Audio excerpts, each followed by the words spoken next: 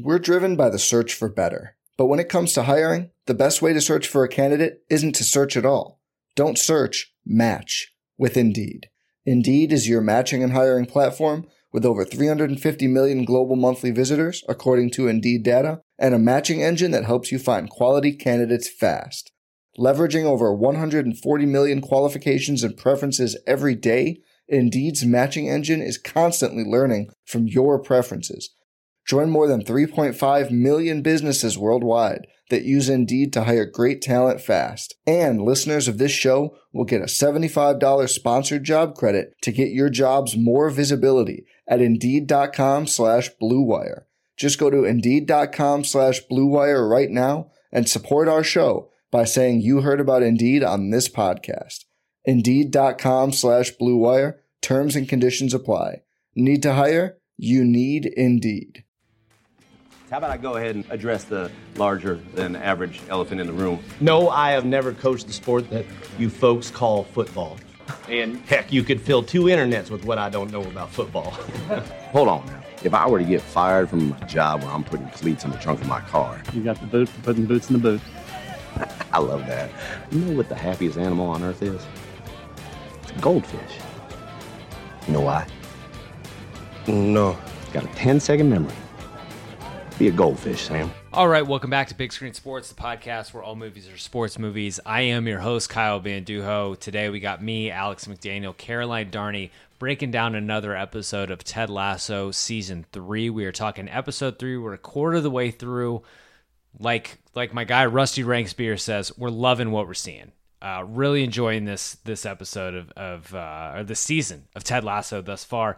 Before we get into today's episode, I want to shout out our Big Screen Sports Patreon group, especially our Big Chill producer level patrons. That is Aaron Figueroa, Mike Schubert, Steve Rogers, Kevin Frost, Mike D, Ryan Yeager, Mike Dries, Chris Mikoski, John Craig, Sam Smith, Zach Rich, Jason Alba, Stephen DeBoe, Dan McFall, Kevin Inkman, Mac Lindsay, and Classic Stadium Fire. Big thanks to them, all of our patrons, for supporting this show, helping the train keep going, helping this Ted Lasso recaps keep going. Folks, if you are listening to the show and do not watch Ted Lasso, have no fear. We will be doing a movie as picked by the patrons in April in a couple weeks. If you are not watching Ted Lasso, I recommend it. If you're not watching Ted Lasso, I'm not sure why you're listening to this right now, but I highly recommend it. But big thanks to everyone tuning into these recaps and, of course, the patrons for supporting this show. If you want to support the show, you can go to patreon.com/bigscreensports. You get schedule updates. You get to participate in future episodes. We're going to be launching a patron mailbag for producers here soon, so tune in for that. And you get to make these recaps keep going, which is great. We all appreciate it. Appreciate the support over here at Big Screen Sports. And with that, no reason to delay further. Let's talk Season 3, Episode 3, 451 of Ted Lasso. All right, returning to Big Screen Sports to recap Ted Lasso Season 3, Episode 3. It is Caroline Darney and Alex McDaniel. We're a quarter of the way through the Ted Lasso season. How are we feeling? And not, how are we doing tonight? Woo, Cleveland! I'll miss the. You're actually in Detroit. I'm gonna go out there and say it, guys. I think this is the best season. Ooh, is that too dramatic? I have loved every second of every episode that we've watched. I was gonna say, do you mean episode, or are you just calling it for the season? No, I mean if I went probably 3 for 3 or 4 for 4, and compared them to the other two, I just think they have hit everything so far. Yeah. Like they're checking all the boxes for me. The storyline, I'm in on the story. I'm in for the character development. I'm in for even I thought I was going to be irate furious about Roy and Keeley, and I think they've even got me in my feelings about all of that. I just think they're hitting all of the notes that I didn't even know I wanted them to hit. Alex, how are we feeling? I'm feeling great. I think Episode 3 is a triumph, which we'll get into at length in this episode. That's why you're here. It's funny because I consume a lot of TV, and I always have, but I've always tried to view really good shows like a book, right? So if you finish a really good book, your first thought is not to be what was the best third of the book? Was it the middle third? Was it the first third? Or, you just think of it as a whole story. And the fact that, the whole thing of, this episodic adventure is like we're leading up to the end of a big story. But I think this episode by far it packed so much in, but it didn't feel overwhelming. Like, I did not take traditional notes for this. My notes are just like stream of consciousness watching the show. Perfect. So yeah, how do you feel?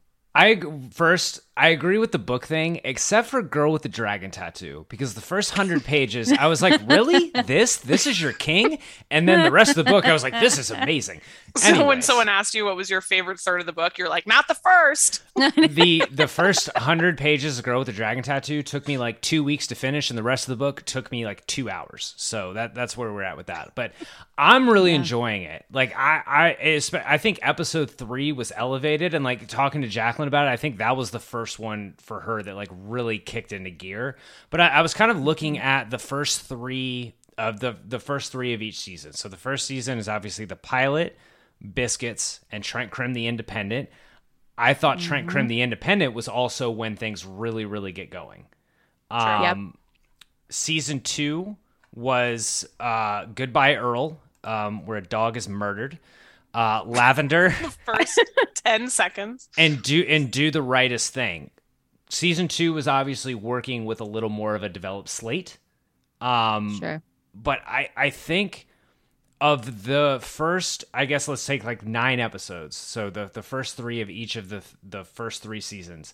I think. Oh my God. I think this episode. Maths. A lot of maths. I think this episode might be the best of those 9.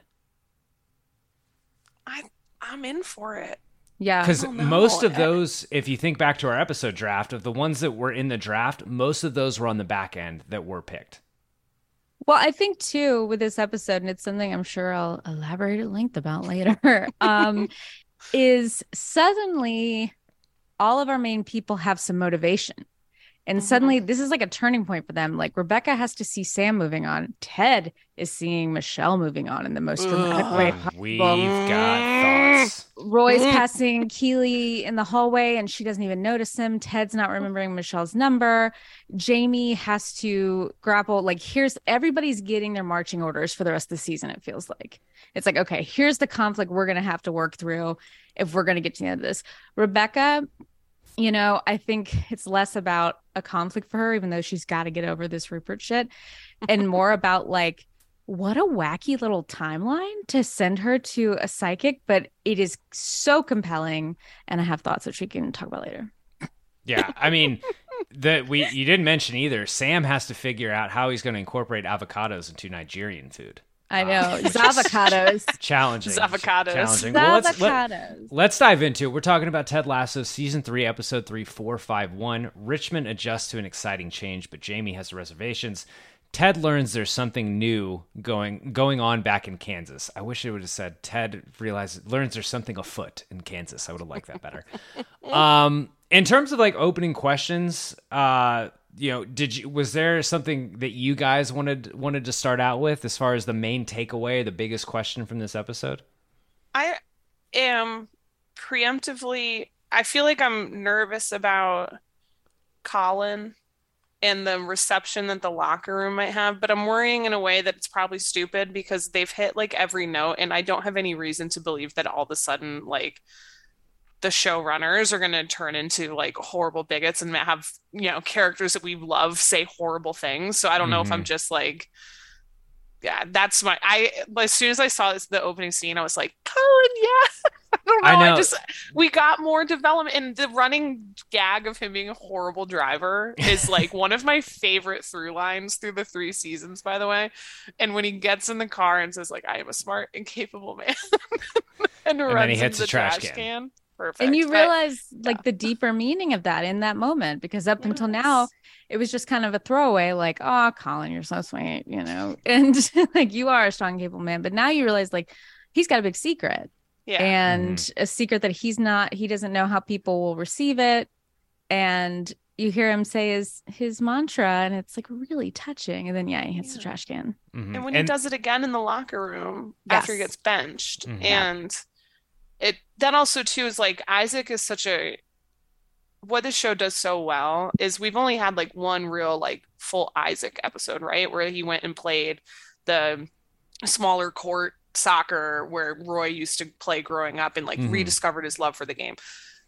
We got more Colin background, and I love to see that. Like we're getting, and they do so much with so little, in the sense of like, we don't have, like, they're not the main characters, but you still feel, I feel, is immensely connected to all of these guys in the locker room. And even if it's just the stuff like Zorro, like, no, not Zorro, Zorro. And like that little moment, I still feel like I know something about that character, et cetera, et cetera. And so when Isaac just says like, hey mate, you doing all, like, are you okay? Like at getting benched, I think that's such an important moment, because it's not just like, it shows that Isaac is the like captain type player that has respect for his teammates, that understands that this is a huge superstar that came in and needs to play, but this is still his friend that goes back, teammate and all that stuff. And so him saying it again there, I thought was also like extra touching. Like, I just want my sweet, sweet Colin to be happy. Yeah. I mean, what they did with Colin, the fact that they bookended the episode with him being in the closet and doing that, it clearly, like, it for me is the opening question, and it is the question at the end of our run sheet. I have like kind of a question for the rest of the season or the next episode or whatever. It's, what are they going to do with this? Because you don't bookend an episode with something like that. It's not just going to go away. We obviously, Trent Krim sees Colin and his handsome man friend just making out outside the Nigerian restaurant at the end of this episode. So he's got some information there. Trent Krim doesn't seem like the kind of guy who's just going to burn Colin without he's not going to out him. Yeah, he's not going to out him. That's not something he's going to make a chapter in the book type thing. Yeah. It'll just be interesting what they do with it. Yeah. Am I allowed to, like, last week I went on my big Amsterdam spiel. Yes. I'm going to have a little bit of Amsterdam in every podcast, just so you know. Am I allowed to sprinkle some more Amsterdam on you? Like, can I tell you this? Okay, here we go. That's the way Alex tells us she's been eating hash brownies. So the Colin Gay storyline has actually been rumored for months. And the reason why is because they were spotted filming outside of an actual gay bar or a gay club in Amsterdam. And it was Trent and Colin. And so there were like a few people who were like, oh my God, are they getting together? What I think it could be is more of like a confrontation, not a fight, but like him, Trent either helping him realize who he is, or saying like, and Trent might be gay too. We haven't considered this. Like, there could be a whole thing there. I don't think Trent's going to betray him, though, is my point. I don't either. Trent like sees, I think he just wants him to be free and to feel open to that. But yeah. Well, and they set it up a little bit with regards to like the potential conflict, which again, I don't think is the route that they're going to go. I have much more feelings of this being handled in a way that like Schitt's Creek approached all of these things, where it's like not a thing, and like it's not really mentioned. It's not, it's the wine, but the whole conversation that was happening right there was like them talking about Zava and like, how handsome he was and all this stuff, and like, and so a couple cracks being made about like, oh, that sounded gay, like that kind of thing. And so you're kind of like, but don't say that in front of Colin. He's our sweet. I know. So it's, but he did handle it perfectly. He's like, fine, you've convinced me. Yeah, he did. Colin made me very anxious in that everyone should be allowed to come out at their own time, and Colin's clearly he's living closeted at this point. We don't know, maybe to his friends, close family, whatever, maybe he's out, but to AFC Richmond, he is closeted. And bringing his boyfriend to the restaurant as the hangout and introducing him as the wingman and making out like a block from the restaurant had me very like, clearly he doesn't want to be outed yet, and he's just playing it fast and loose, and that just made me very anxious for him, because I want him to be able to announce this on his own terms. Yeah, texting in the locker room made me real nervous. Yeah. Oh, like, I was I'd argue too many people. Not to like, play armchair therapist here, but I would argue he wants to get caught to be free. Like, he doesn't want to, maybe he's not ready to do it himself, but he's putting himself in situations where, oh no, if somebody peeks around the corner, then I have no choice and I'm out. Yeah. And, I'm not putting that on him. I'm just saying, who among us? We've all had things where it's like, maybe you want someone to find out just so you don't have to, live with the shame of it anymore. Not the shame of like being gay, but the shame of keeping a secret from people you care about. Mm-hmm. Yeah. To clarify. Before we get into best scenes, the only other thing I kind of want to talk about I think the other big story from the episode was obviously the introduction of Zava. Last season, correct me if I'm wrong, I think we got one main new character introduction, Dr. Sharon. Couple random supporting characters, but the only one who was pretty essential to the plot, Dr. Sharon. Yeah, I think that's right. Yeah. So I think. So that's kind of been the theme. Obviously, season 1, everyone was new, but Zava is the gravity to which pulls everything in this episode, and seems like everything in the world revolves around Zava. I'm just curious, what are our first reactions to this guy? Because I gotta say, kind of love him, kind of dig it. Like I feel like Zava is who Aaron Rodgers thinks he is. Yeah. Where like we all look from the outside looking in, it's like, you're kind of a dick, man. Like, good for you with your whatever you want herbal treatments, go for. I don't really give a shit. But I think in Aaron's head, he's like, I'm here to enlighten everyone, and everybody takes energy from me. And I'm just saying, I would not be surprised to see Aaron Rodgers like taking up 4 lockers and meditating before, but he would just do it in like a dick way. Like nobody would be supportive of it. Be like, fuck you, Aaron Rodgers. That's how I feel about Zava. I love Zava. I love him too. And we've been set up already that he is erratic, and he has played with a million different clubs. Roy says something like he's crazy, but he can help us win in episode 2. And it might be one of the ultimate tests of the Ted Lasso effect and something that I'm wondering about for the rest of the season. Does Zava eventually cut and run, and this team has to find a way to win a championship or beat West Ham or whatever it is, whatever is the main athletic goal at the end of the season? Do they have to figure out how to do it if Zava leaves them? Or does kind of the fulfillment of what Ted can do with the team, does this eccentric superstar who is God's gift to soccer at some point buy into the Ted Lasso of it all and become some sort of team player? That to me is the flip of the coin. I think it ends up being that or injury. I don't necessarily think he's going to leave, but there's either going to be a situation. I think you're right. There's either going to be a situation where he's not available for whatever rematch of it's like whatever the opposite of like the Big Green or Little Giants, where like someone comes out at halftime. Where Icebox returns for the second half. So I could see maybe it's something like now I'm cooking with sports cliches. Nate draws up something where like he puts, guys in the game that just go to injure Zava. And now they have to come together and figure out how to beat West Ham for the title or whatever without him, because Nate's a dirty little cheater or something like that. I have a theory. I don't think Nate would be so bold to try to destroy a legend.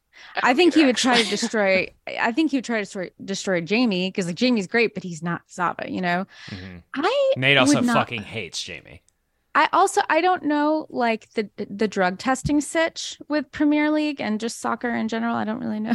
Does ayahuasca show up on a drug test? This is where we go back to Amsterdam. This is where we go back to Amsterdam. What if like Rupert and or Nate, like he's photographed, like taking something, like what if something happens or he's given something or he accidentally ingests like a substance? To me, that it sounds very ridiculous, but I think if you did it subtly, I just don't think they're going to try to hurt him. I think that's fair. I also try to get him out of the way. I also do think that Nate has a redemption arc this season, and that's not something. Yeah, that's not something that he can do and still complete a redemption arc. You can't take a tire iron to someone's knee and still be the good guy. Yeah, but I'm excited for Zav to be here, and this episode and the introduction of Zava and what we get an actual sports montage. This is the sports moviest Ted Lasso episode there has been. Loved This it. this felt like a sports movie, and like I dug it. Let's get into best scene. I'm just Yes, I'll it's kind of just run all down. of it. It's all of it. So we get the I don't want to say shocking sounds bad, but the surprising Colin intro. The reveal. The reveal, and I can't think of someone less likely to open the episode with. But when like our first shot is of Colin, I'm like, oh, there's Colin. Oh, like there's our sweet boy Colin. And they always telegraph it like that. Remember, we've talked about it like when they started season 2 with Nate, and we were like, what?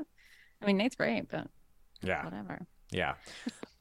We get the we go to the locker room. And this scene for me is the when they're roundhousing their favorite Julie Andrews. Oh my God. Which is wonderful. So good. I just loved the whole like Mother Superior. Can we have some perspective on the matter? When Roy says, fuck yeah, Princess Diary. It was like one of the greatest Roy Kent lines of all time. It's just perfect delivery. Like it was wonderful. It was a great line, but also just he did it in the best Roy Kent way. Because it wasn't like, oh yeah, fuck yeah. It was like, fuck yeah, Princess Diary. Like they all forgot about. And I think Trent Crimm has been such a delightful ad. They're using him just the right amount for like, you know, they're including him in stuff like that. And he does this like, well, you know, I think it's Queen Genovia, Rinaldi. Fuck yeah. Yep. Princess Diary. He's been a great addition. That leads into the waiting for Zava and then the introduction of Zava. I wish I could say Zava like the Brits say Zava with incorporating an R. I Zava. linguistically cannot incorporate the R. Ner. This has one of my favorite. I know what you're about to say right now. And he's like, did we make sure he's not sitting in Richmond, Virginia? He's like, is he sitting in the middle of Virginia right now waiting on this? I was like, Caroline. That's what it was. Because he didn't say Richmond, Virginia. He just says sitting in the middle of Virginia right now waiting for us. Perfect. It had one of my favorites of Higgins saying his DJ name, and I didn't know you DJ. Damage Control. Didn't, but I had the name ready in case I started, which is the ultimate. I had this idea for a podcast. I've got the name and idea. I've just never done it. Never done it. Also, the running joke throughout of anytime anyone meets Shandy and she explains that she's a close friend, they go, oh.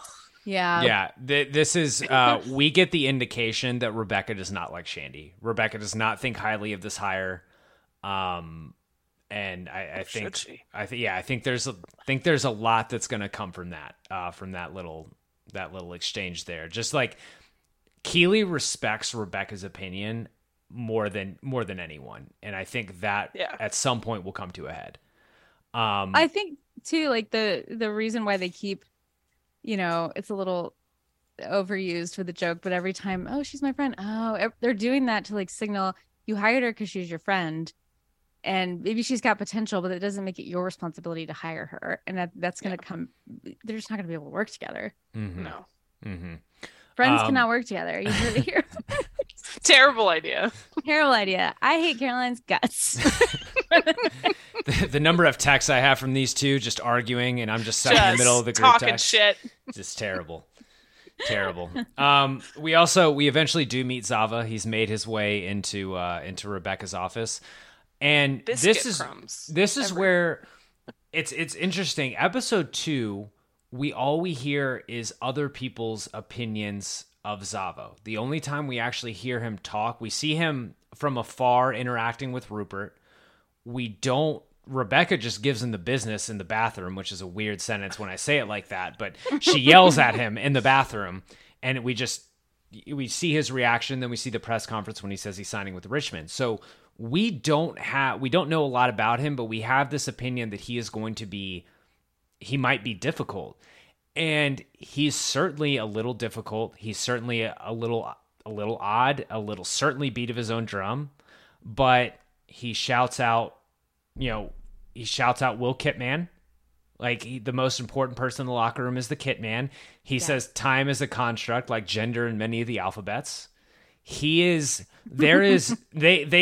it's interesting. They lay so much early groundwork, like right away groundwork. That is, he is strange, but there are instantly very redeemable qualities in him, despite potentially not even potentially, his arrogance when it comes to soccer. He redoes their entire formation and says, I will be the only one playing up front, which is kind of sick. Mm-hmm. I also really like when they're going over the strategy, they're like, the only person to take free kicks, Zava. The only person to take penalty kicks, Zava. The only person to take corner kicks, anyone, but get it to Zava. That whole thing was just, and what I do actually really like that I think they've done well is the rest of the team. I absolutely love that the rest, well, first of all, he said, are you the ball boy to Jamie? The kid man, sorry. And then when he also says, when I was 11, I did this too. And he's like, I'm 25. But the look on both Jamie's and Roy's faces when he called him the kit man was perfection. But the idea that the rest of the team is just stoked that he's on the team and are all in on it, like absolutely super excited, celebrating every goal. Except Jamie, that drives him to get better, which we see some more of next episode.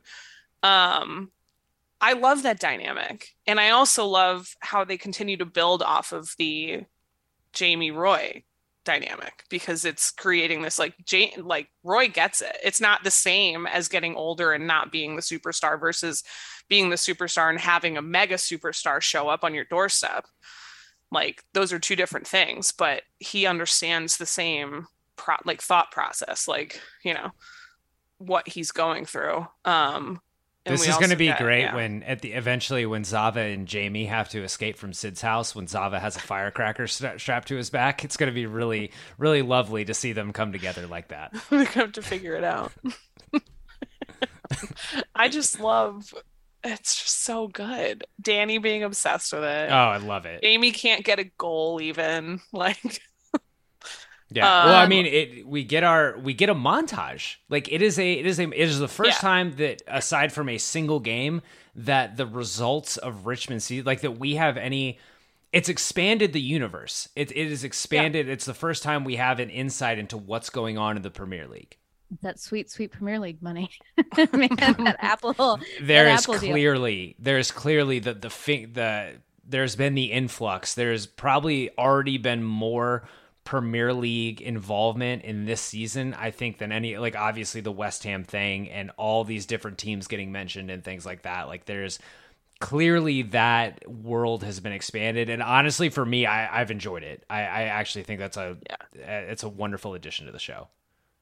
Well, side note, and let me so did you guys see this drama about, I just want to, we're talking about this, about Chelsea's flag and how it was digitally altered? Okay. No. In Chelsea Stadium, they have a banner that says they don't make them like Ray anymore. And it's in honor of the late Ray Wilkins. Yeah. So people who funded the banner, saw the episode where obviously it says they don't make him like Roy anymore. And they got really mad. And they're like, how could you edit this? And obviously there was no real editing. It's just a digital banner. But it goes to show you, like, it's fascinating now that they are colliding with the real world. And like, that was a real life thing. Like, Chelsea fans were mad. It made the news because they're like, well, you're not going to make a mockery. And they weren't. But yeah. I actually kind of see their point there. I think I do too. Yeah. I that's kind of tasteless. I see all sides there. Yeah. Well, it works. It works perfectly, but you could have done something else, especially if that was honoring someone who had passed away. That's but the fact that we're even discussing that, especially when you consider no one over there is watching the show. Like, yeah, I just Googled. I was afraid when you said when they had the banner and you both go, oh, I was like, did he do something bad? And that's why we edited it? No. no, he did not. I just Googled it. I was like, he seems lovely. It was just jarring. And so anyway, I'm sorry. I didn't mean to like drag that out. I was only bringing it up to your point. Now we're colliding with real teams, and representing real teams like West Ham. I saw some ad for West Ham the other day that had Nate on it as like a joke. I mean, but they're not watching it over there. They even had I think it was the actual Chelsea FC Twitter Yes. account put out like a tonight, like when the last episode, second episode came out, they put like, they had tweets like, tonight Roy makes his return, like hosting AFC Richmond, like they tweeted out like it was a real game. And I think that's super cool. I could see that like changing the banner of someone that played for you, because it obviously they're like, oh, we could just make this Roy and it ties in and it's real world, like whatever. And I can also see where you're like, that's a guy that played for us. But they made a Ryan Reynolds McElhaney joke last season, right? Yeah. About Wrexham. Yes. So I think it's cool. I think it's neat that it's kind of evolved in that way. I thought that was the perfect way to fast forward time and show us where they were in the Premier League, and then also hit people with names that they recognize. They know who Manchester United is. They know who, Liverpool and et cetera, et cetera. They just conveniently skipped over quarantine and COVID. Everything when you think about it, like they missed all of that. But yeah, I think it's part of why we like it. I mean, one of the biggest sports movie faux pas is when you have a movie about a team, but you don't give a sense of how they're doing in their world, and then suddenly that Rookie of the Year makes this mistake horrendously. It like the Cubs are bad. Henry Rowan-Gardner gets on the Cubs as a relief pitcher, and then suddenly they're like in line for a playoff spot, and they just don't give us any idea of how this happened. So it does a good job of. Good. We talked about this with episode 1, is like, if Richmond is going to compete, something needs to happen, and we need to know. And obviously the Zava acquisition has made it so, they now have Jesus Christ Superstar on their team. And his tattoo. is the tattoo. I mean, that's like the Affleck's Phoenix of back tattoos, of soccer back tattoos. Like that was wonderful. Incredible. Yeah. The whole thing. A scene we haven't talked about yet. How do you guys feel about the profession of, I guess, the psychic industry? Psychic industry? Yeah. The psychic industry. I have never had a reading personally. Yeah. Same. Same. It feels a little bit, I mean, it's easy to sit here and be like, oh, well, they just say like, oh, I'm thinking of it's all the generic stuff. And then it just leads to you finding or noticing those things in your daily life. But I watched enough good Clyde Bruckman's Final Repo is one of the best X-Files episodes. Deals with fortune telling. Ring the X-Files bell. Alex, the Rebecca and the psychic scene. I need your thoughts here. Oh my God, I have so many thoughts. I knew you would. I'd like a white Russian. I think, I love the joking in the Big Lebowski. That was so good. So I had to go back and watch that scene a few times because I wanted to make sure I caught everything the woman was saying. And I'm going to hit y'all with some Amsterdam again. But, okay, so let's try. She says, first of all, she messes up Knight in Shining Armor. And she's like, what does she say? Shite and knighting armor. Yeah, and I love when Rebecca repeats it. She's so condescending. So she brings up the green matchbook, which we later see where that comes from. But then she says, I see thunder and lightning, and you're upside down and you're drenched, but you're safe. So I might have brought this up on the last episode. One of the rumors in the Amsterdam thing is that a few people witnessed them film a scene where she falls out of a boat and into the water, like during a rainstorm. And I'm just saying, it's not a spoiler if you don't know if it's true. This is truly just like Twitter chatter. So this is not me giving you some inside info. I have no idea. But apparently a lot of people who are in this, it's called Ted Becca movement. I'm calling it that, but Ted Becca is a thing. A lot of people are just absolutely bound and determined the Amsterdam episode is when they're getting together. Like, this is when it's supposed to happen. And so a lot of people are theorizing like, well, if she fell out of the boat, maybe he saved her or like something like that. But, and then she's like, you will have a family and you will be my mother. So, in season 1, when she's like, I thought you didn't want to have a baby. And he says to her, I just didn't want to have one with you. And we see her face change. Like, I think I talked about that. Her face is just frozen and she's doing everything she can not to cry. Clearly, and as we see it play out with Sassy's daughter and everything, I think part of her resentment toward Rupert is she feels like he stole years from her where she could have had a family. She could have been a mom. It's clearly a sensitive subject for her. she wasn't able to just laugh it off. When she says, like, you're going to be a mother, she's furious. Yeah. It's like, why would you even say that? It's dangerous and you're cruel. Yeah. And, you know, to that I would say, and look, if Sam knocks her up, awesome. Like, at this point, I've accepted their thing. But, like, all I will say, just not because I have info, it's just that, you know, being a mom and having a family can mean a lot of things. Yeah. It doesn't necessarily have to mean being pregnant or getting a surrogate or adopting a child or anything like that. But that can be a lot of things. And I think in Rebecca's mind, it was just instantly like she didn't have a baby during her prime and she regrets it. Yeah, that scene was hard to watch. Yeah. Did anyone else catch and now maybe it's not a thing, but before she goes to the psychic is when they're at the press conference for Zava where he's not showing, and she looks at her watch and she says, "I'm late," and then gets very cryptic about for what. And so when I did the rewatch, I was like, wait, no, okay, because it wouldn't make any sense for her to be pregnant then, but I feel like it was potentially, I don't know. I don't see now that, because everything you said was accurate. Like, this doesn't necessarily mean that she's going to have a baby of her own, but she could. I mean, how old is she in the show? Great question. I was going to ask you all that. Because I'm not going to answer that.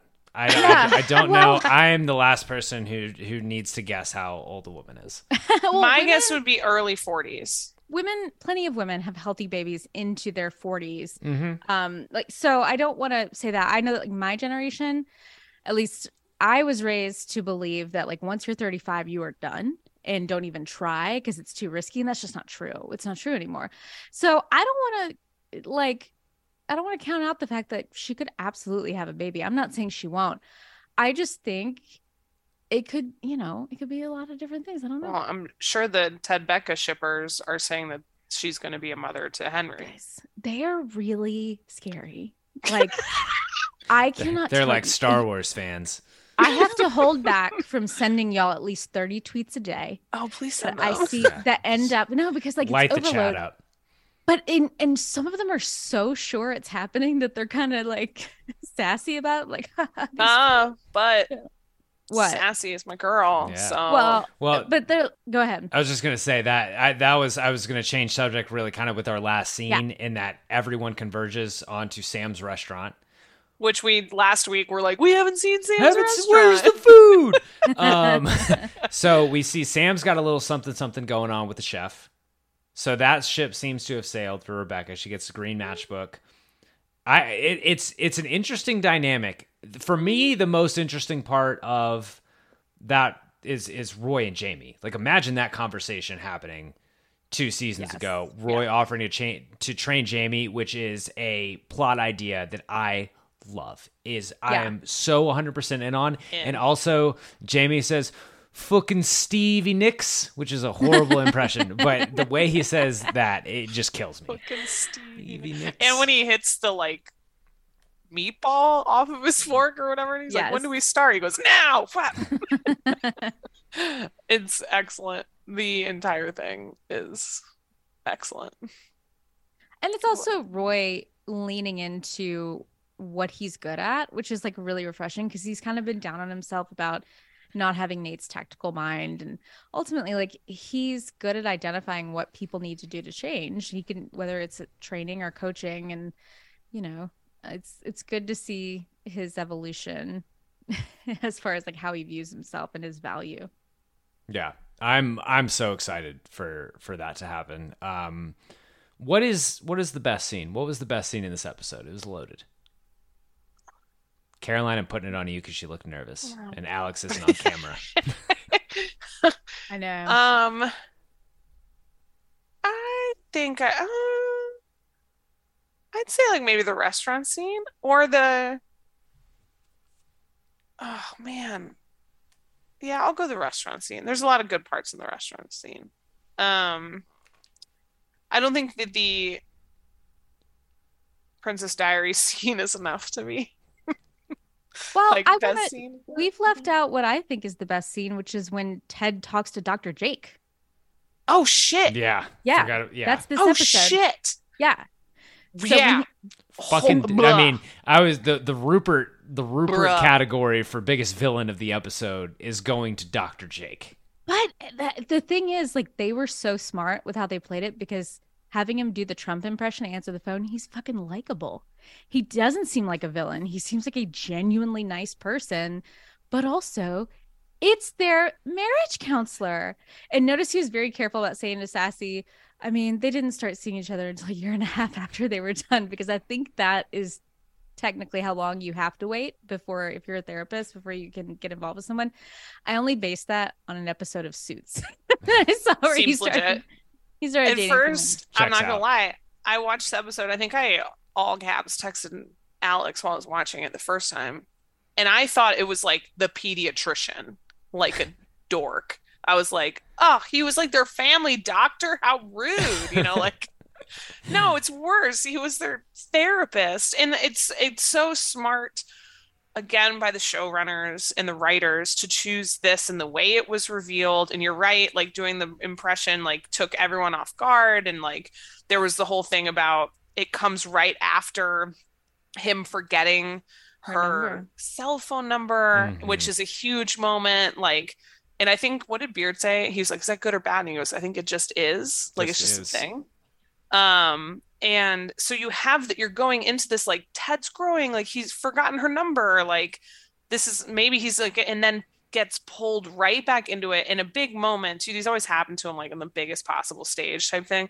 So Zava's about to make his debut, and they do the whole, he's scrunching his hands, like the panic attack thing. But he has to, like, it's just the realization, like, who this is. And that's the Jake that, he heard about from Henry, which, again, we talked about last week. I'm not a parent. It is really messed up how she handled it. And so you say Dr. Jake's the villain. I honestly think she might be. And I don't want to put everything on her, because there's a lot of moving parts. Like, I get that. But you're the one that has the responsibility to tell Ted that you're bringing another person around your son. Exactly. In my opinion. And now it's clear why she didn't. Tell me if I'm overstepping. Now it's clear why she didn't. Like, I think if it had not been their marriage counselor, she probably would have. But I think she wanted to try to get away with this for as long as she could. Okay, hold on. Let's calm down about Michelle. She's not evil. Like, here's what happened. She got a 6-week break for the first time in 10 years when Henry was with Ted. Kyle, the look on your face, like, here she goes. Like, suddenly she wasn't anyone's wife. She wasn't anyone's mother. She got to look out for herself. Obviously reconnected. That's a fair with point. Jake, presumably. Like, however, I think when you make the decision that I'm doing this, the first person you talk to, if that guy's going to be in your son's life, I don't mean like if you run into them at the store, like if they're at the park. I'm not talking about that. The first call you make is Ted. Period. Like, I don't care how hard it is, because if it's worth it to you, that's what you do. But number one, it's just like common courtesy. It's just a nice thing to do. Give somebody a heads up.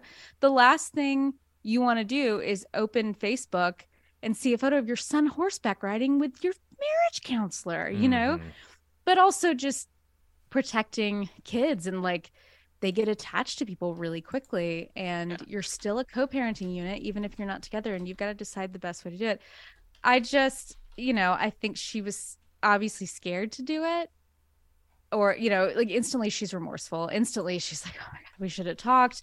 And I think she just wasn't thinking, but I also think she was scared, and she didn't know how to talk to him, and she was afraid of hurting him and him trying to cover it up. Well, and it's like, oh, it's fine.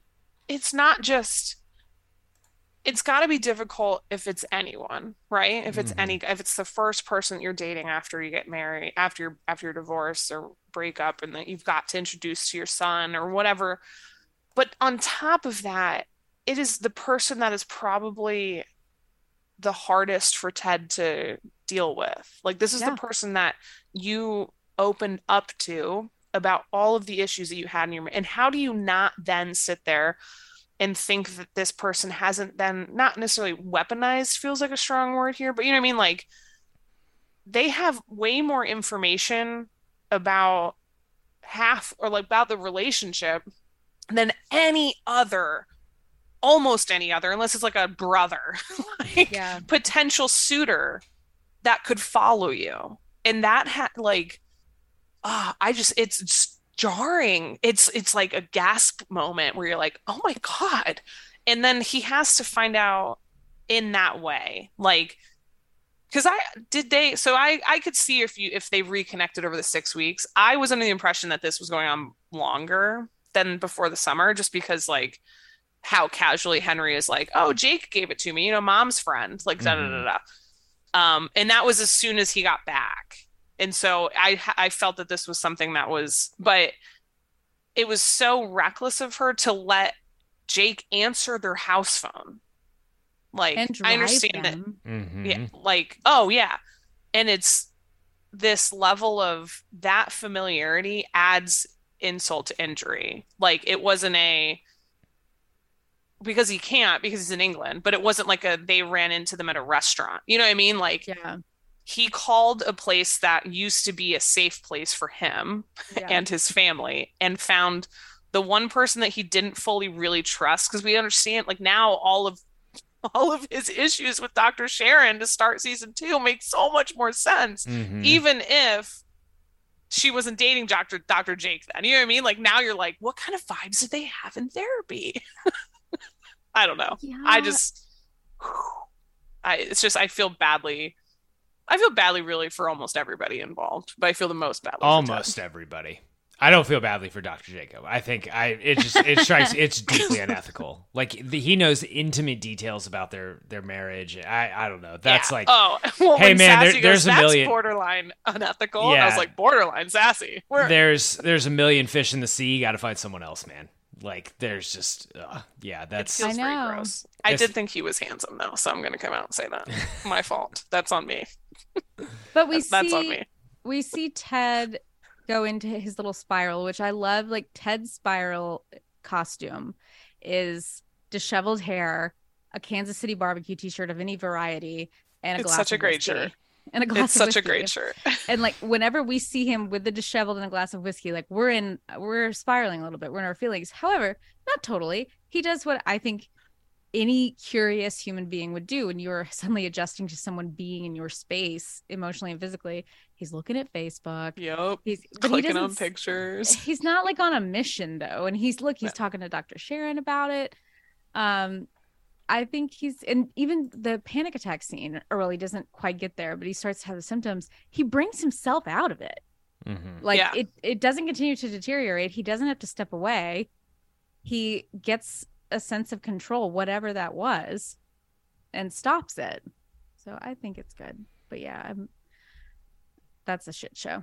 He's my villain of the episode. I don't think there's anyone else. We don't get any Rupert in the episode besides him on the couch, pissed off watching Zava score goals. So I think it's Dr. Jacob. With that, let's take a quick ad break.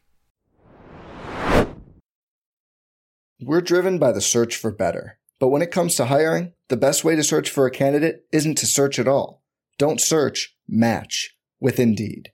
Indeed is your matching and hiring platform with over 350 million global monthly visitors, according to Indeed data, and a matching engine that helps you find quality candidates fast. Leveraging over 140 million qualifications and preferences every day, Indeed's matching engine is constantly learning from your preferences. Join more than 3.5 million businesses worldwide that use Indeed to hire great talent fast. And listeners of this show will get a $75 sponsored job credit to get your jobs more visibility at Indeed.com/Blue Wire. Just go to Indeed.com/Blue Wire right now and support our show by saying you heard about Indeed on this podcast. Indeed.com/Blue Wire. Terms and conditions apply. Need to hire? You need Indeed. All right, let's take a complete left turn from talking about Dr. Jacob, who is Laughing Liam Award, who is the funniest character in this episode. I'm going with Zava. A lot of my answers tonight, Zava. Kind of like Richmond's offense. I'm just kicking the ball to Zava all episode. I think Roy has a really solid episode. He does. A line where Jamie tells him you frowned your whole career, and he's like, no, I never smiled. That's different. I had that written down. I also really like when he meets Shandy and she gives him all that sass and he goes, you're fun. Who the fuck is this? We the didn't girl with talk the hair. about- You're the one who eats your hair. We didn't yet talk about that moment. I did know a good place to fit it in, but just Roy coming and saying like Keely said, oh, Roy doesn't do interview. Like the press knows that Roy doesn't like to do interviews, and Roy saying, oh, well, I would do them for you. That's like the walls softening. And he says like, I'm here for some stupid interview shit. And then he goes, some important interview shit. I think it's the soft march back. I think, Roy's not a big grand gesture guy, but it's baby steps, and he's just showing in very basic form, like he can support her, whatever that means. You're fun. I am obsessed with him, you guys. I think Shandy's gonna make a run at him. How Well, dare Shandy appears to be making her like hitting on everybody. Yeah, Shandy's all over the place. Shandy's a real wild card. I'm gonna throw now for Trent Krim just for the Princess Diaries delivery was excellent. Beard was very funny in this episode too. I mean, that's evergreen. This I think I'm going Roy Kent because there were a few also sometimes where he did some like yes, like whatever's in the background. Perfect. Zava. Yeah, I'm going with Roy. I'm going Roy this episode. I might go Danny. Danny has just every time he fires, he's on. Like the thing about Zava boots, obviously hilarious. Made love for the first time to Zava boots. You mean in Zava boots? No. I just really love that they're like, it might be a little cheesy or whatever, but I just like that everything he contributes now is funny. He makes me so happy. So I think that's a good line. Yeah, I think Roy had some good ones. I liked, Beard is always just a fool in a good way. So Danny also had the great line of like, is Zava coming? I made him a friendship bracelet. Yeah, that line too. Like everything they're giving him is gold. And so, it almost feels like he's being given options of like 5 different ones. Just try them all. Let's just do them repetitively, get every take, and then they pick the best one in post, because that's how like everything kind of has its neat little punchline. But yeah. Looping this into best joke, Beard has the one about when Ted asks him what today's Wordle is, and he says ethics. Ethic. That one was really good. He also when Jamie comes in and says like, guys like this are so self-centered and like only play for themselves, and Roy kind of turns around and he's like, don't you think it's a little bit ironic that you're saying this? And before he leaves, he does the like, actually I was being a hypocrite. Not ironic. And Beard being like, oh shit, and he goes, is that right? Yes. That was an amazing scene too. That was excellent. This isn't really like a one line. Well, I guess it technically is one liner, but I just love the setup and payoff of this when they're doing the big sports montage and they make the comment about like, it's like living in a fairy tale right now. If you're a Richmond fan, it immediately goes to the guy in the pub. I got a job. Like everything's coming up Richmond. It's so good. Wait, I actually think this one might be my favorite, like one line or like at the very beginning when Colin is talking to his guy in the kitchen and he's like, do you want coffee? And he goes, remember, no caffeine. He's like, oh, you're right. That's right. Your body's a temple. And he goes, it's more like a chapel at an airport. I don't know why that absolutely made me giggle. That was just a charming little exchange between them. Oh, actually, no, sorry. It's the Richmond joke. That's my favorite. That's the best liner. Of course. I hope he's not sitting somewhere in the middle of Virginia. And when Chris says Zava is like Pele if every letter was different. Oh, and this wasn't said out loud, but written. I always like to look at the boards and stuff in the background. Yes. Written on the board said, "Make this match your masterpiece." Stupid. I love it. There were so many good. And we made a joke early on, but the maths thing where he leans in and he's like, yes. Now if my maths is correct or are correct, and he says the gruff yes, Roy does, to maths, and then I think he says no right after, and I think it's because he did the wrong tense with it. I missed that one. I missed that too. I mean, I know what you're talking about, but I guess I didn't hear it clearly. Oh shit. The other one that was really good. I really like that scene. That might have to be my favorite scene when they're like talking about the 4-5-1.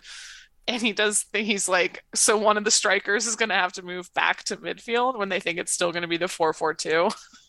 It goes, who do you think will take it better? Jamie or Danny? And they're all like, Danny. Jamie's like one of my mother's precious moments figurines. Yes. So funny. So good. It's really good. We've already really talked about the sports action for On the Pitch. I mean, we got a montage. Like that's sick. Probably as much soccer as we've had in pretty much any episode. So I want to move on to the I don't think you realize how psychologically healthy that is award for which character showed the most personal growth in this episode. I actually think it was Jamie. Jamie coming in and pleading his case against Zava and giving his reasoning, but also being extremely self-aware while he did it. Yeah. I mean, man, remember when he was irredeemable? We would never forgive him. I don't remember that. Super cut. I always knew that he was great. There is no audio evidence anywhere of me saying anything to the contrary. I think it's either Jamie or Roy, because I think Roy in the same vein realized he saw through Jamie's emotion in his face immediately. Like he knew what was going on with him, and I mean, he's literally offering to help him, and that kind of growth is immense compared to where they were. I have a reading from the Big Screen Sports Discord that Patreon members can join. There's a Discord? Yeah, it's very small. I'm just the worst at moderating it. Patron Danny Weiser said Alex talking about how Jamie is hot now was really funny. And then Zach Rich, another patron, replied, Alex, quote, Jamie is irredeemable. I hate Jamie Tart McDaniel. Look, so maybe I showed the most growth in maybe it's me. It's me. Hi. Look, whatever. I feel what I feel. I do like how his style, and again, like I need to pull it up because I can never remember names, but the costume supervisor on Ted Lasso, because I think I said this before we started recording, she has an Instagram where she will post scenes from the show, like clips, and she will tag the designers on every part of their body. So like hats, jewelry, jackets, everything.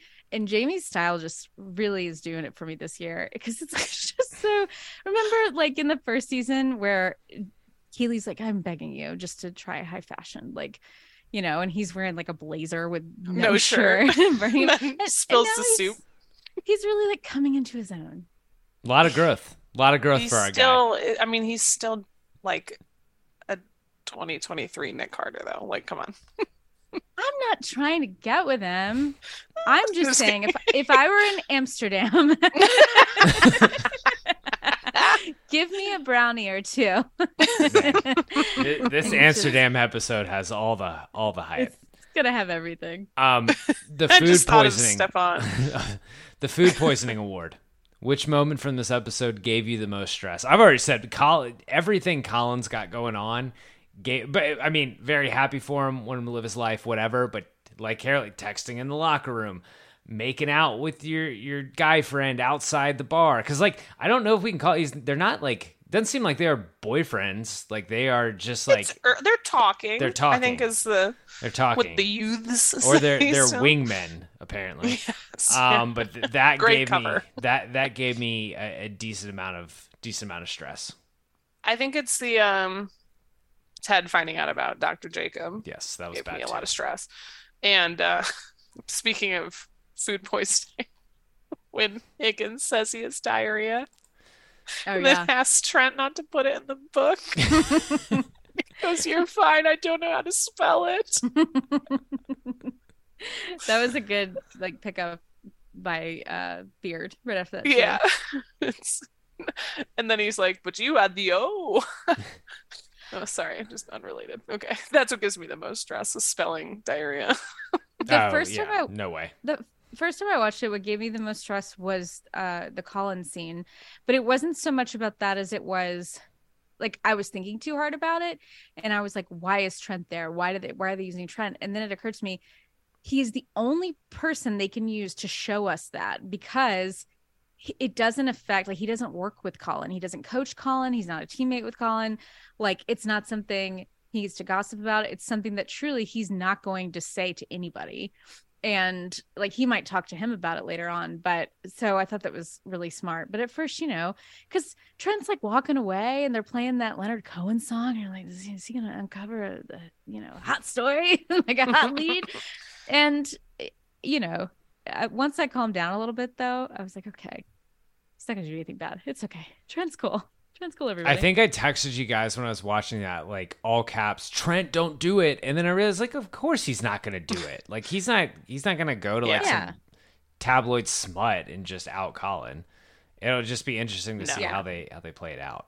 Is there anything that worked about this one yet that we have not touched on? Keely's Versace like platform mules, which she also wore in the last episode. Are those the pink ones? Yes, they are like $1,200. I couldn't. I mean, there's multiple reasons why I could never ever get away with that. One of which is the cost, and then just physically being able to walk in them.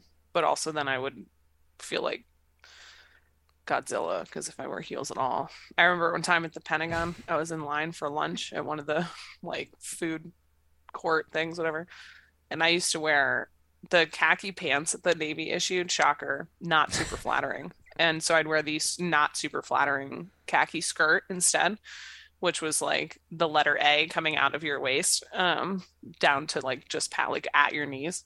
But I found these really great like brown leather pumps from Cole Haan. They're gorgeous and in regs. And she was like 5'1", maybe, standing next to me in line. And the way she looked at me, like staring up, because I'm like 5'9". I'm not like out of control. But she looked at me like I had just like kidnapped a woman and was hanging off the side of the Empire State Building. I was like, this is unnecessary. So yeah, those shoes would be out of my height range, I think.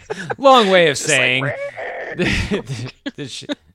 I think it works. I like seeing Sam open it, like, or get ready to open his restaurant. Like, it's just really nice to see the payoff of that and getting to celebrate it with all of his friends. And if he's flirting with that girl, like, obviously Rebecca has thoughts, but I like it's good to be happy for him, because he looks happy and he doesn't look torn up by Rebecca at all.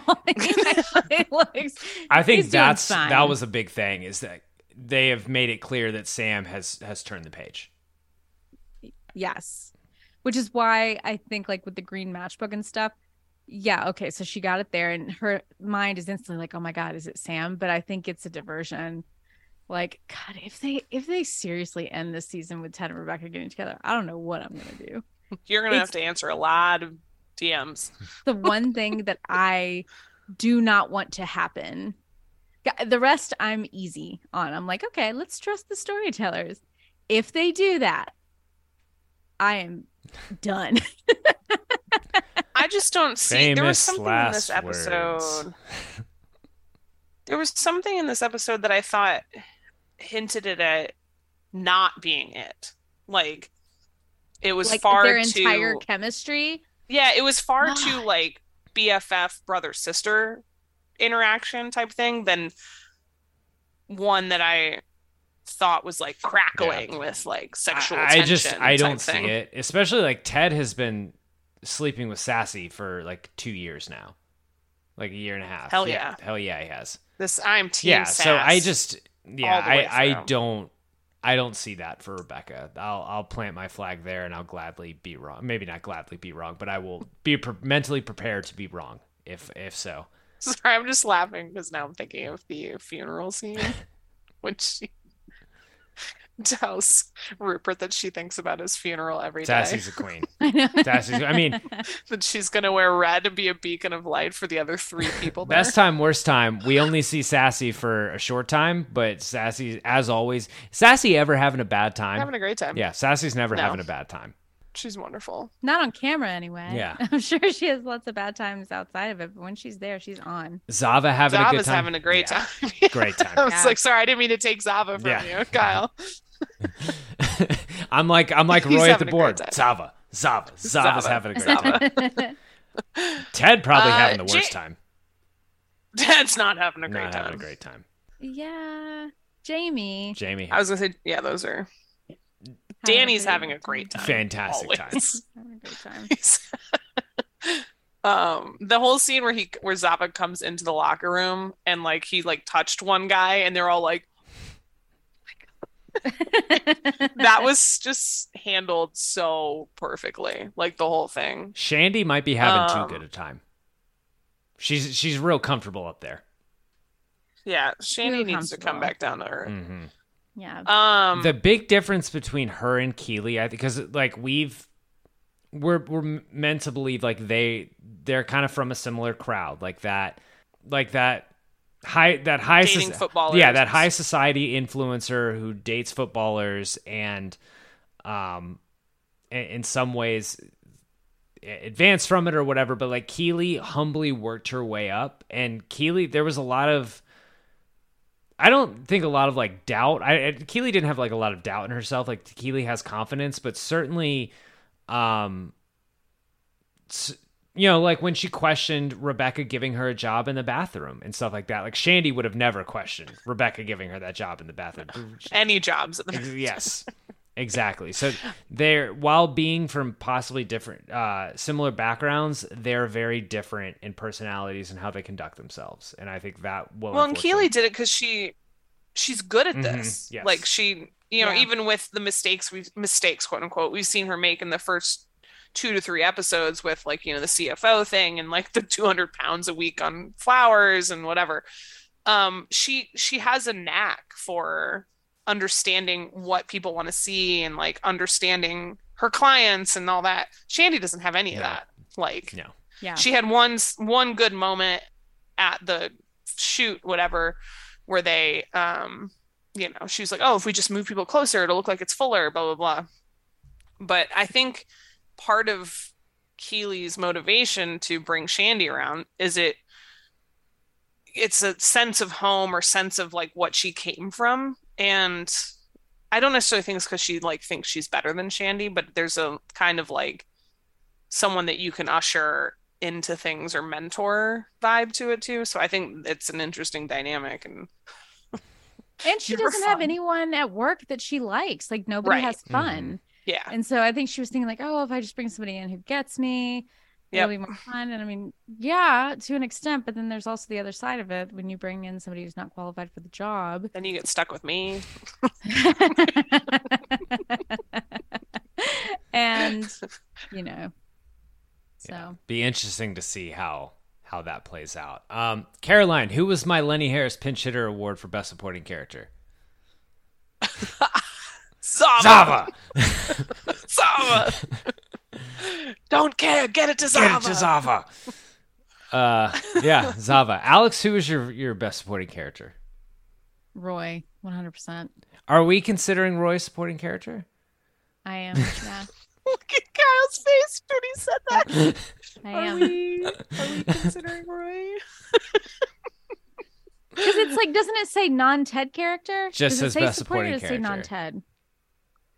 Oh, because it's the pinch hitter. We have a perfect Ted moment of the episode, which I skipped over. So we can do that next. It's okay. Okay. I got confused. It's fine.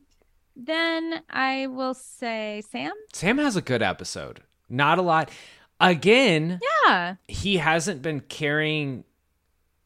handling the ball as much. Think about where we were 3 episodes in with Sam at this time, like a whole episode around him. But he's kind of phasing out anyway. And like, I think, if he and Rebecca do end up back together, I think it would be under a circumstance that he's going to like leave soccer and go do the restaurant. But I don't know. He seemed to have fun. Yay for him. Zavocados. We're happy for him.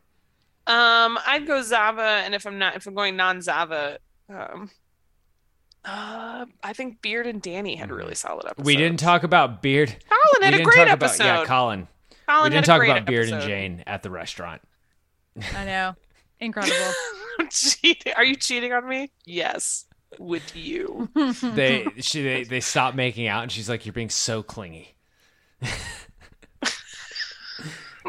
I just love She how might that's be the the- whole bit. She might So be my anxiety they are, answer from here on out. Anytime Jane's They around, are I get Ron anxious. Swanson and Tammy too. They really are. Yeah. That's God, perfect. if Beard ends up with those braids and like The Nick Offerman with the braids and wearing is he wearing like a kimono or something? It's just, it fucking kills me. That is one of the best episodes of TV of all time.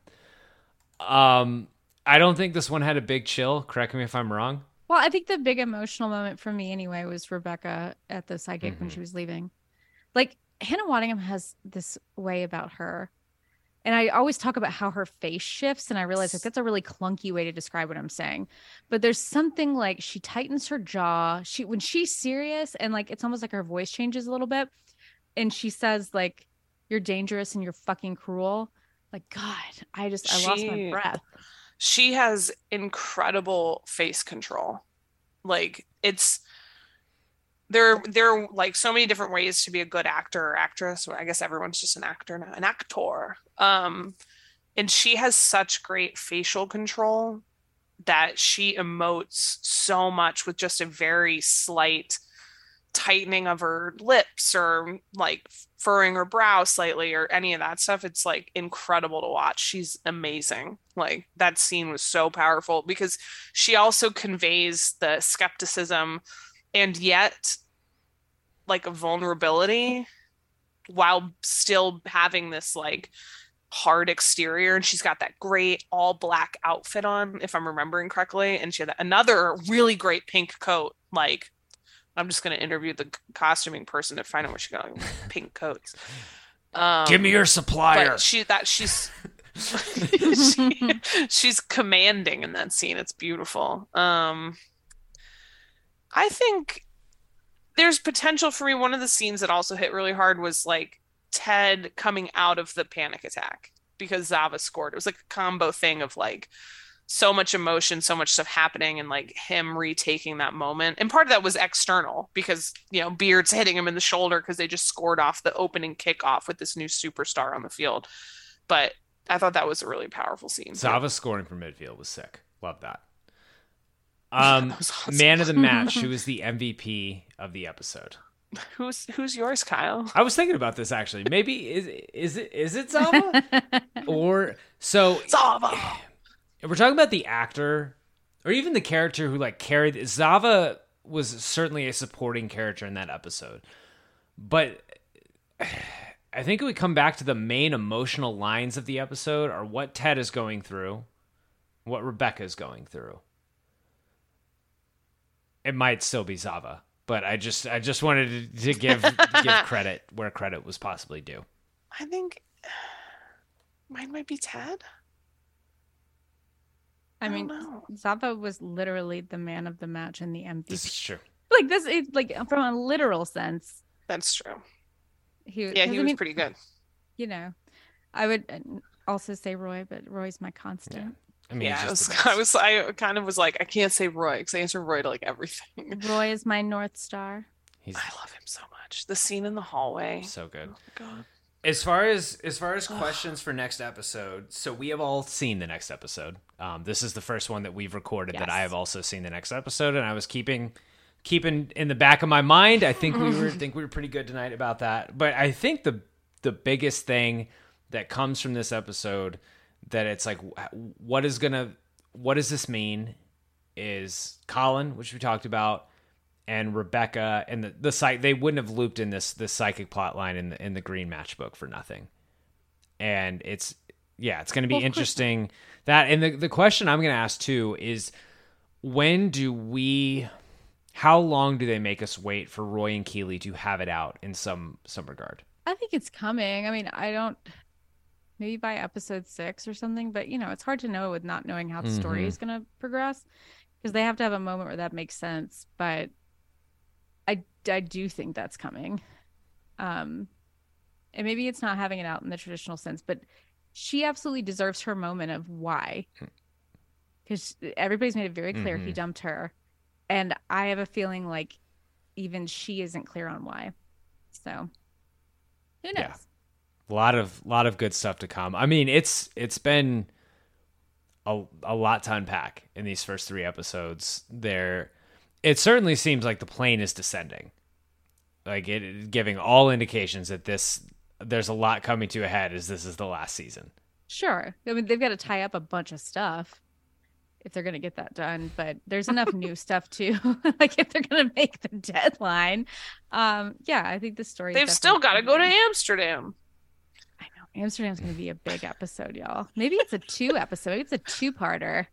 I'm just like, I love the concept.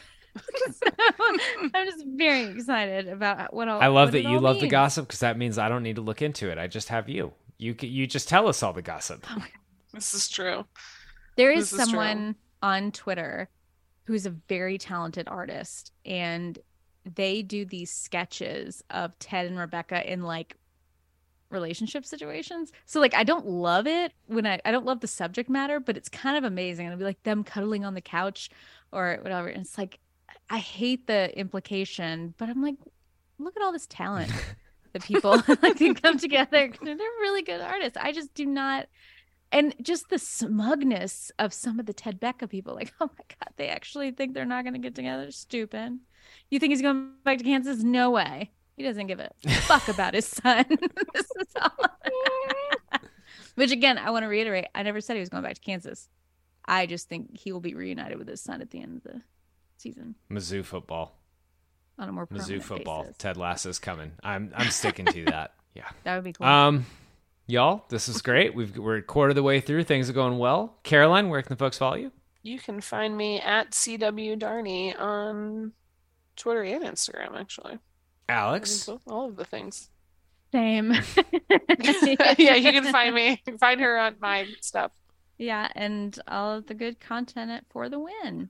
All of the content. And if you enjoyed this episode, subscribe wherever you get your podcast, rate and leave a review if you're on Apple Podcasts or Spotify. If you want to support the show and possibly participate in a Ted Lasso Patrons mailbag, go to patreon.com/bigscreensports. More news on that upcoming, maybe in like a week. I don't know. Haven't planned it out yet. If you're a baseball fan, check out my interview series from Phenom to the Farm. Great episode dropped yesterday with former minor league backstop Chris Betts. Tune in for that. And as for these Ted Lasso recaps, we'll catch you probably next Wednesday. Thanks for listening. I'm Mark Chapman. Welcome to the Planet Premier League podcast. Each week, Cesc Fabregas, Nader Manua and myself talk all things Premier League. As a player, you don't have time to talk. No. You don't have time to make a plan. You just need to deal with wave after wave after wave. We watched Coach Carter, and he said, afterwards, the game's just about doing this for your teammates. And I remember looking around halfway through the film, and half the squad was asleep. Planet Premier League. Listen wherever you get your podcasts.